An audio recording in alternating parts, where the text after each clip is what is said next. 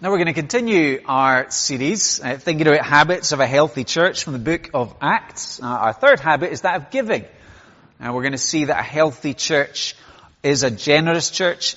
Again, we've got a few texts that we will look at together to show us this truth.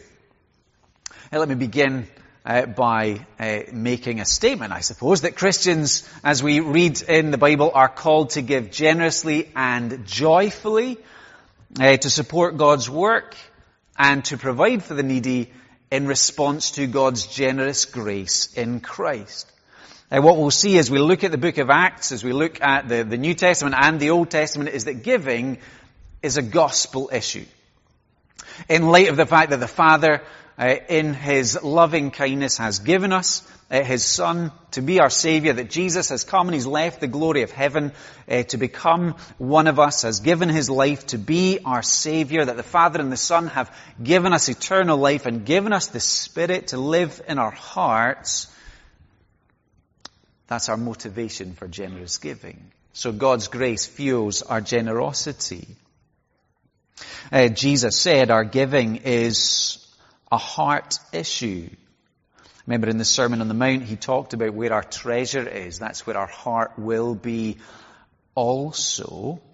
So that money can be a barrier to our worship. Jesus would say that it's easier for a camel to go through the eye of a needle than it is for a rich man to enter the kingdom.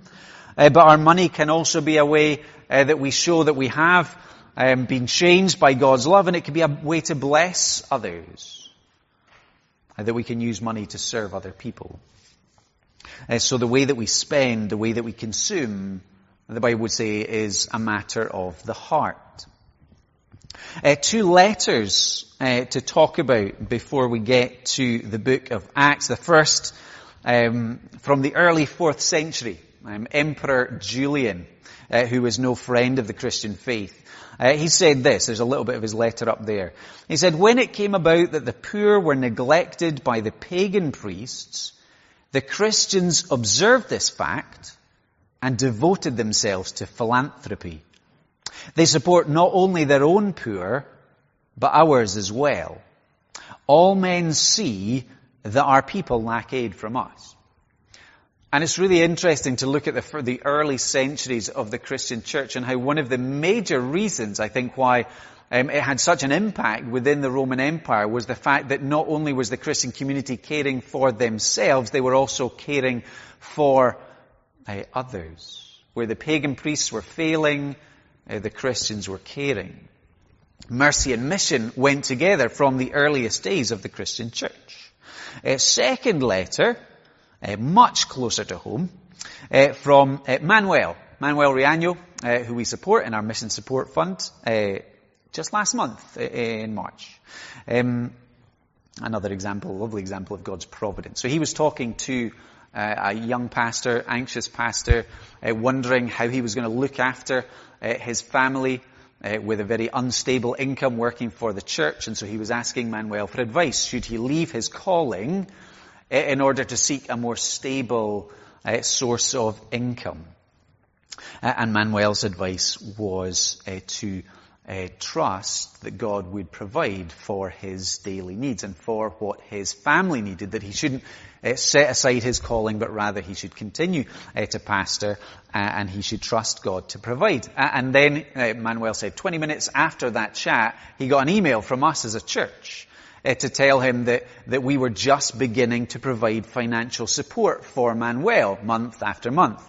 And this is what Manuel said. He said this was for him a divine confirmation of God's constant generous care. God caring as people give. Let's get into the book of Acts together. We're going to go back to that passage that we've been in a few times, Acts chapter 2, verses 42 to 45. We'll find the words are up on our screen. To think about this idea that the giving of Christians expresses fellowship. Acts 2 verse 42. They devoted themselves, these first Christians who were converted after Peter preached at Pentecost, they devoted themselves to the apostles' teaching and to fellowship, to the breaking of bread and to prayer. Everyone was filled with awe at the many wonders and signs performed by the apostles. All the believers were together and had everything in common. They sold property and possessions to give to anyone who had need. So this first church, as we thought about before, they're devoted to fellowship, and one way they expressed it was in this generous sharing. It's that kind of mindset. What's mine is yours. When you read the Gospels, we discover that Jesus had a common purse that was looked after by Judas to meet the needs of the disciples. And it seems like the church continues with this mindset, and certainly the wealthy are selling land and possessions and giving to meet the needs of others. And so again, from the beginning, this unity that they have in the Spirit, this unity that they have because they are the body of Christ, finds practical expression. That their fellowship extends to financial care. It's a reminder again that from the beginning, faith touches our wallets. So it's clearly impacting their spending and their consumption. And it's also reminding us that from the beginning, the Christian faith and the Christian church was a community religion.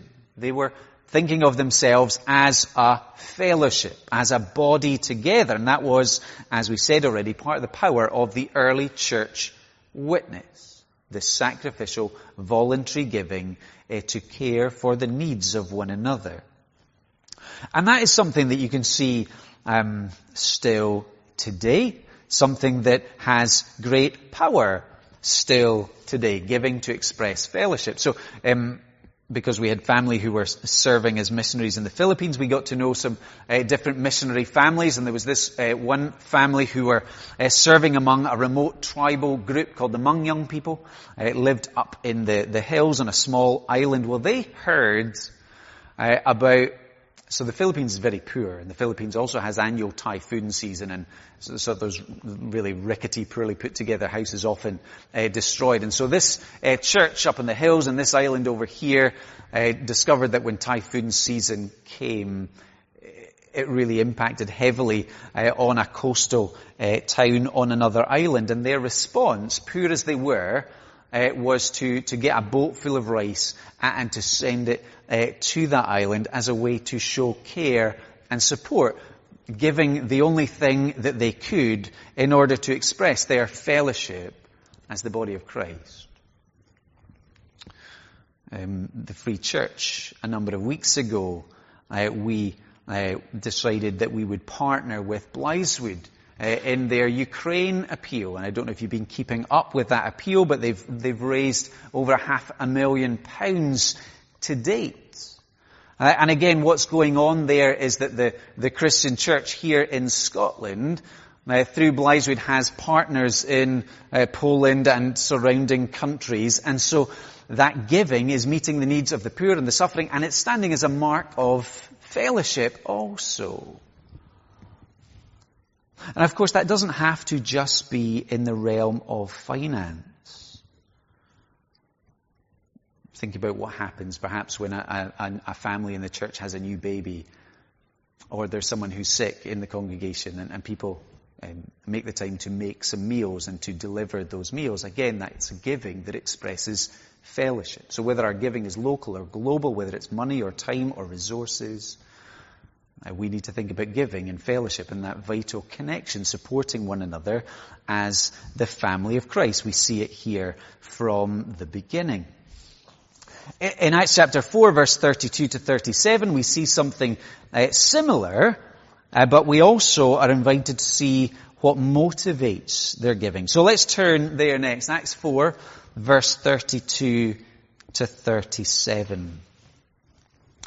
Where we read, all the believers were one in heart and mind. No one claimed that any of their possessions was their own, but they shared everything they had. With great power, the apostles continued to testify to the resurrection of the Lord Jesus. And God's grace was so powerfully at work in them all that there was no needy person among them.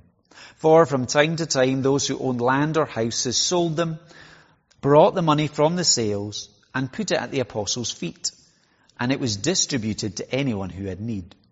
Joseph, a Levite from Cyprus, whom the apostles called Barnabas, which means son of encouragement, sold a field he owned and brought the money and put it at the apostles' feet.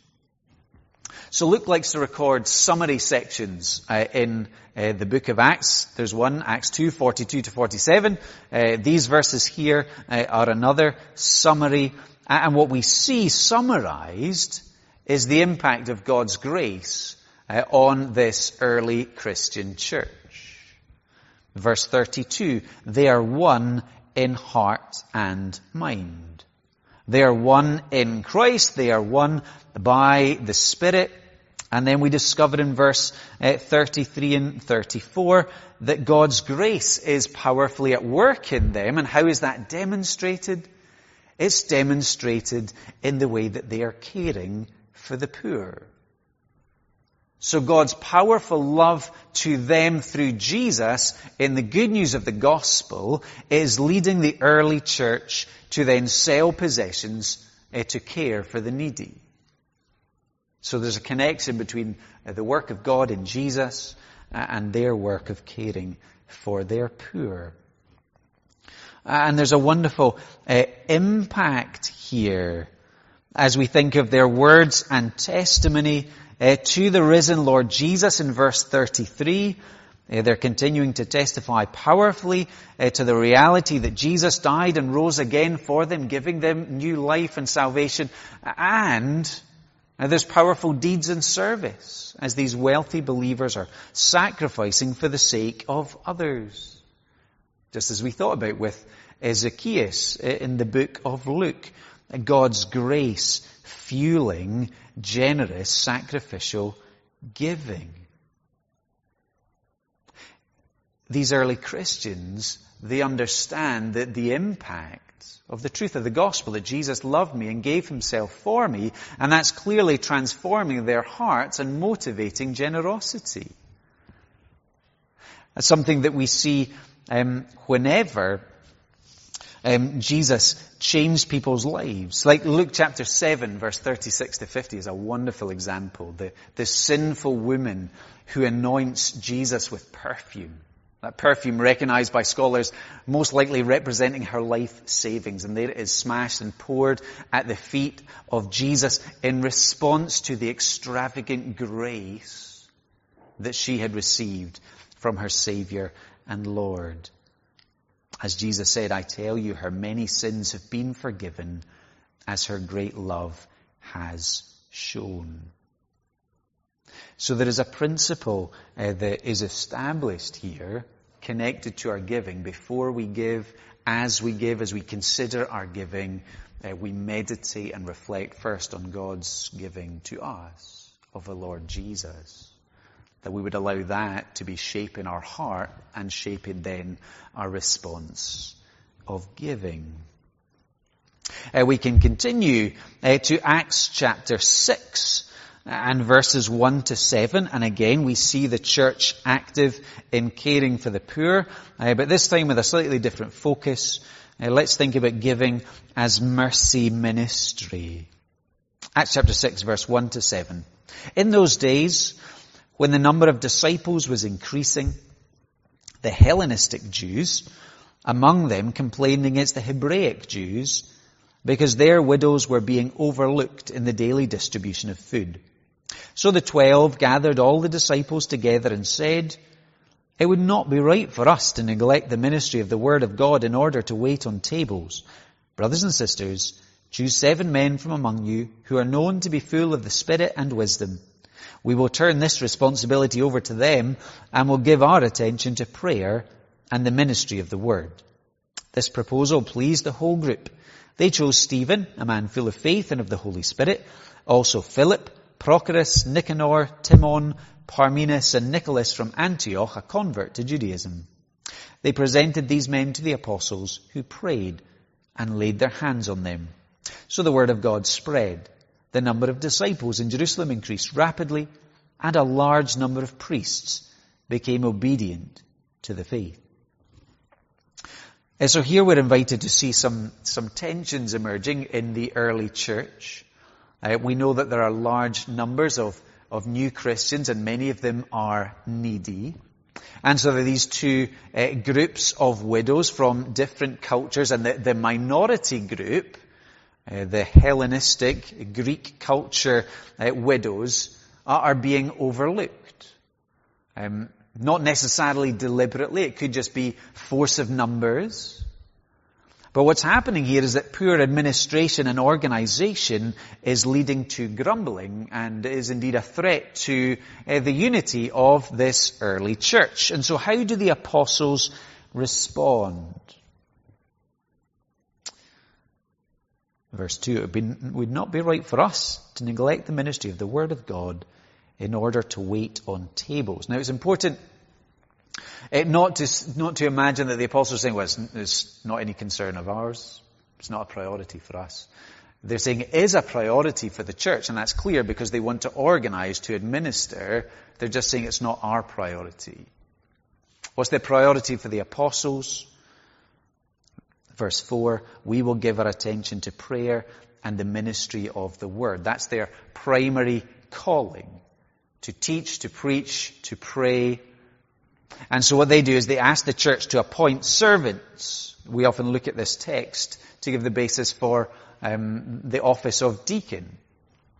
And these 7, interestingly, many of whom have Greek names, perhaps coming from a Hellenistic background themselves, these 7 are chosen to oversee this mercy ministry, to make sure that none of the widows are being overlooked. God commands his church to care for the widows and the orphans, and so these 7 are appointed to make sure that that happens. Verse 3 is interesting. Brothers and sisters, choose 7 men from among you who are known to be full of the Spirit and wisdom. The church needed men filled with the Spirit, men of wisdom, both for the pastoral ministry and the preaching ministry and the practical ministry within the church. And Luke records for us the outcome when each focuses as they are gifted. Verse 7, the word of God spread and the number of disciples increased rapidly. So the apostles continue to preach and teach. And then these deacons help to make sure that the practical needs are being met and the church continues to grow. And just while we're on this text, which is a really important text for a number of reasons, but it's certainly important for helping us to understand our own church practice of elders and deacons, and as we will soon be ordaining a new elder and some new deacons, it's helpful for us to stop and think about how tasks are divided. And what do we see here is that the apostles represent the work of the eldership, that we are committed to words and prayer within the church, and the deacons support that work by focusing in a spiritual way on practical ministry. And that includes making sure that the needs of others are met, that we are well organized, that we can be caring for one another as a church family. And so perhaps even as we think about ordaining new people, it's a reminder that we can be praying for our elders and for our deacons, that we would have these two foci in our church, that we would function well, to serve well. But giving is a mercy ministry. Perhaps some of you remember meeting a guy called Saszko, a church planter working in Poland. He came to our weekend away a few years ago, and I just got a newsletter from him this week. And so he's got a very small church in Krakow, but they're taking in a lot of refugees from Ukraine. And so his little church has mobilized, and they're providing meals every day, and they've got a children's daycare centre that they've just set up, and they're taking in clothes and giving those clothes out, and they're giving family support. And in God's providence, he's from Ukraine, so he speaks Ukrainian, so he's able to teach the kids Bible stories. He's able to share God's word with families. And there's a wonderful picture there in Krakow of God's people both sharing the gospel and helping people's practical needs. It's a really biblical pattern. And so we can pray for folks like Sashko and many others who are engaged in the front line right now, reminding us that giving is a mercy ministry. The last text from the book of Acts that we're going to look at, we'll jump forward to Acts chapter 11 and verse 25 to 30. This brings us to the church in Antioch. So Acts chapter 11 at verse 25. Then Barnabas went to Tarsus to look for Saul, and when he found him, he brought him to Antioch. So for a whole year, Barnabas and Saul met with the church and taught great numbers of people. The disciples were called Christians first at Antioch. During this time, some prophets came down from Jerusalem to Antioch. One of them, named Agabus, stood up and through the Spirit predicted that a severe famine would spread over the entire Roman world. This happened during the reign of Claudius. The disciples, as each one was able, decided to provide help for the brothers and sisters living in Judea. This they did, sending their gift to the elders by Barnabas and Saul. So here we're being introduced to the Antioch church, a largely Gentile church, a church that has been well taught by Barnabas and then by Saul, solidly teaching for a year there. The outsiders, were calling them Christians, not necessarily a term of endearment, but a sign that it was evident who they belonged to and who they worshipped. And to this church comes this warning from Agabus about a famine that came in the 40s AD. And their response is so interesting, because their response is that they are going to look to provide for Mother Church, the church in Judea. And so everyone who gives as they are able, and this gift is to be organized by Barnabas and Saul. Now, why do they choose to give to Judea?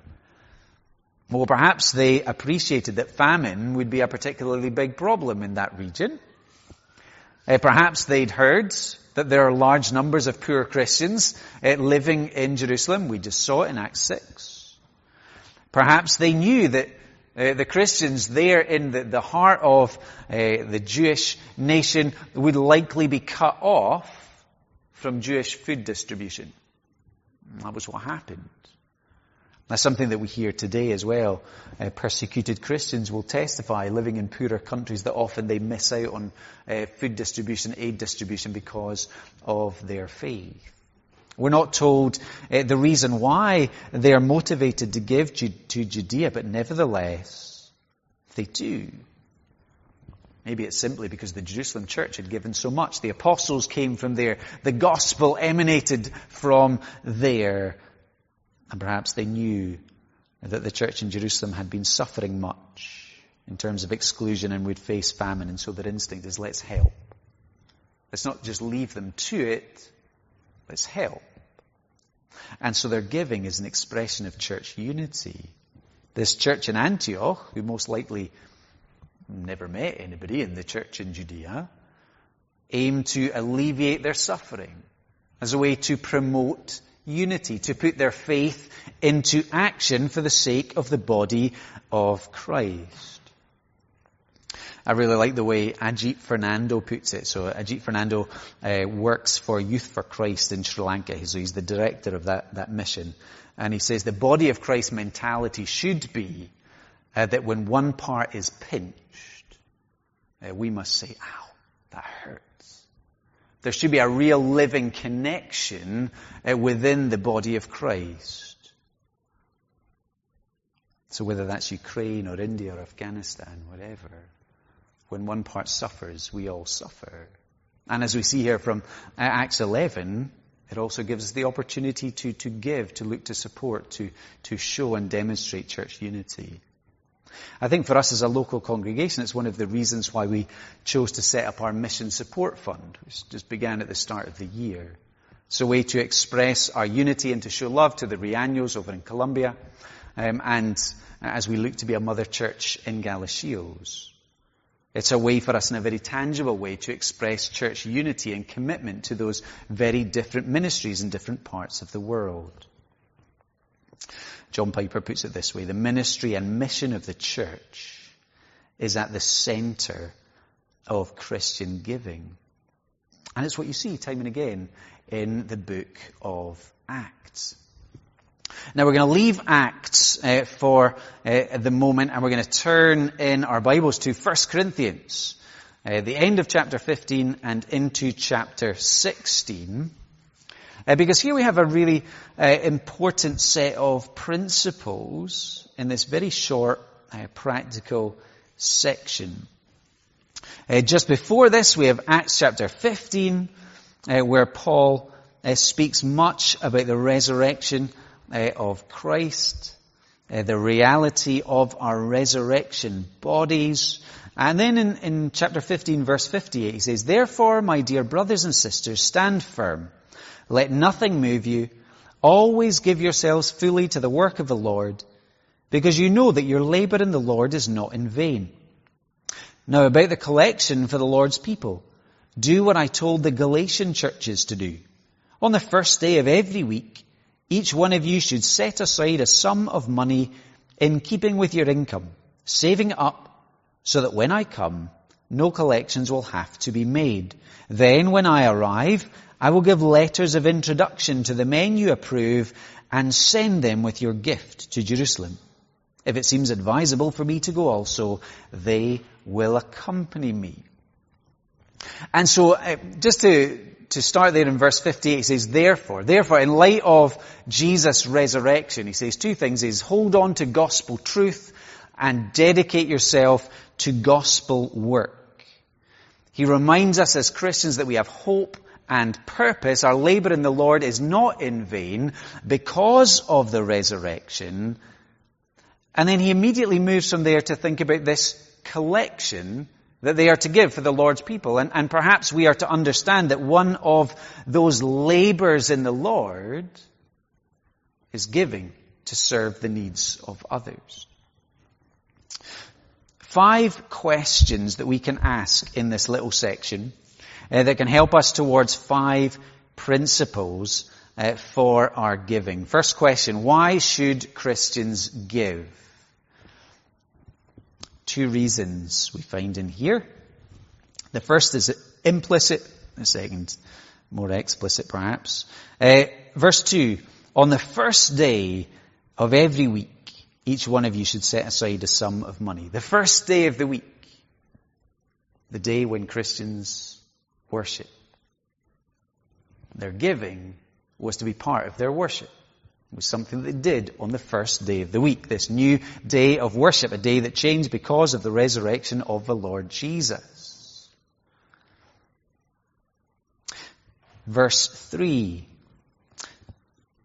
I will give letters of introduction to the men you approve and send them with your gift to Jerusalem. This is voluntary. It's gift. It's the language of grace, not demand. It's a reminder again that our giving flows from the gospel. Act of worship, response to grace. Andy Stanley, who writes really helpfully, says, God's extravagant generosity towards us compels us to be extravagantly generous towards others. So why should we give? We should give as our worship. We should give because of grace. Who should give? That's dealt with here. Verse 2, each one of you should set aside a sum of money.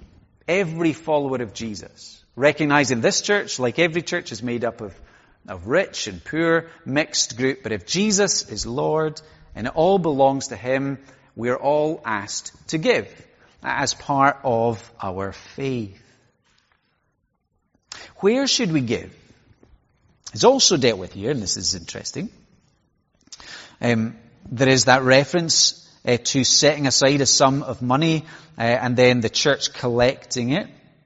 And then we discover in verse 3 that it will be sent with your gift to Jerusalem. So we give both in church and for church. Our generosity begins with the church family. We are to give to serve the church family. Again, it's a reminder of the way that generosity unites churches. Part of the way our Presbyterianism works is our financial sharing, supporting the strong, supporting the weak. So we give in church and we give for the church. When should we give? How often should we give? We can find that there too.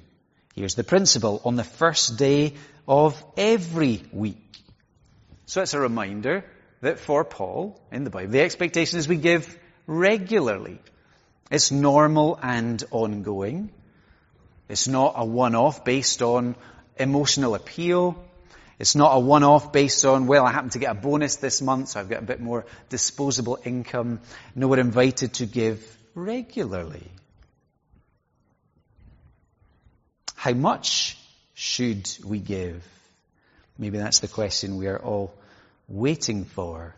And verse 2 gives us guidance there. Each one of you should set aside a sum of money in keeping with your income. It's interesting, isn't it? There's no percentage set. In the Old Testament, they spoke of the tithe, but there's no percentage level there. It's a helpful reminder that then and now, in a mixed congregation, people have very different levels of income.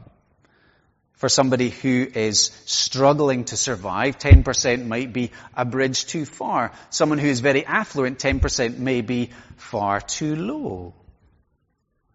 Even within the Old Testament, when there was the tithing requirement, that was always just a base level. There was also free will offerings. There was also first fruit offerings. So there was the floor set, but there was never a ceiling set.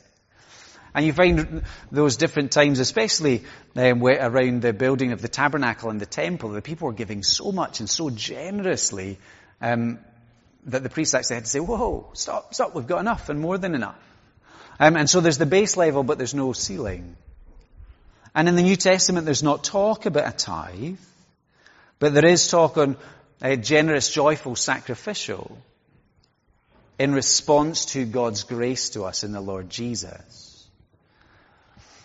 Tim Keller, the pastor in New York, made the observation a number of years ago that this side of the cross, as we have known more of God's grace, as we have seen how God's salvation comes to pass in the sending of His own Son, Jesus, he asked the question of his church, should we give less than an Old Testament believer in light of greater grace that we have received? How much should we give? We should give in keeping with our income. That then becomes a matter of good stewardship and a matter of our own conscience, doesn't it? But what we can see in the book of Acts, as we see the church grow, we can appreciate really clearly that a healthy church is a generous church. And that makes sense if we return to why we give. If our giving is in response to God's giving, then a healthy church is a church that delights in the gospel, where our treasure is in heaven because our treasure is Jesus. And it's that heart and it's that mindset that makes it easier to give. It motivates generosity for mercy and mission. Let me close, I guess, with a word of thanks as well as a call to reflect, because as a church, we are to be thankful. We're coming towards the end of pandemic. Thankful that many have been generous in an ongoing way, that God has looked after us through pandemic, that our finances haven't taken a huge hit and a dip, that people have responded, maybe giving differently than the past, finding different ways to give. And so, as church leaders, we are thankful for that. But I think it gives us a chance to reflect. First, and especially as we're around Easter, to reflect on the generous sacrificial grace shown to us in Jesus, and then to reflect on our own giving. Is it a response of worship? And I think that's one of the challenges. Maybe this is just me, but when we give by direct debit, it's a real challenge. Is my response worship, or is it just another amount of money that comes out of the bank at the start of the month? Is my giving fueled by an understanding of all that God has done for me in Jesus? The fact that He's made me part of His body, part of His kingdom. And is that fueling our response?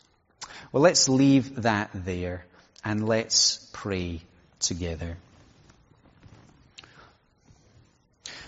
Lord, once again we want to thank You for Your generous grace towards us in the Lord Jesus. And we know that we do not deserve Your mercy. We do not deserve to be called children of God. We do not deserve to have our sins forgiven. We do not deserve the promise of eternal life. But by trusting in the person and the work of the Lord Jesus, all of these benefits and so many more come freely to us. Lord, we pray that more and more You would be reminding us of these wonderful truths, and that would help us then to think about how to respond with our giving, whether that's our money or our time or other resources. Lord, we pray that our giving would be a practical demonstration of that fellowship that we have. That being part of a body of Christ, it means we'd be on the lookout for ways that we can serve others by giving in different ways. Lord, we pray that our giving, it would be a means for us extending mercy to others. Lord, we are aware that there are so many challenges that people are facing around the world and within our own country. There are increasing economic challenges to come. Lord, we pray that You would give us hearts that are mobilized for mercy ministry. Lord, we pray, thanking You for our deacons and the prospect of new deacons, thanking You for our women's pastoral team, thanking You for everyone who is on the lookout for how to extend mercy. Lord, we pray to be known as a community of mercy. Lord, we thank You too that our giving can express our unity with brothers and sisters in Christ in different parts of the world. And for us as a local church, we thank You for that unity that we have with Manuel and Patty in Colombia, and with Craig and Amy and the future church plant in Galashiels.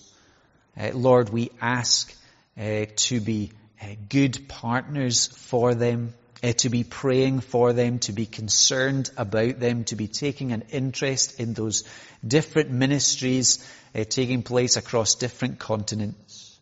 And Lord, may You use our small gifts to do great things in Your kingdom.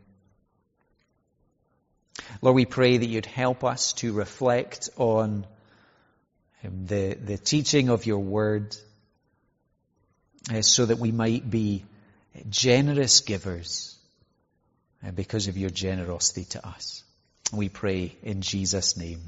Amen. And now as we close, we'll sing the hymn, Take My Life and Let It Be.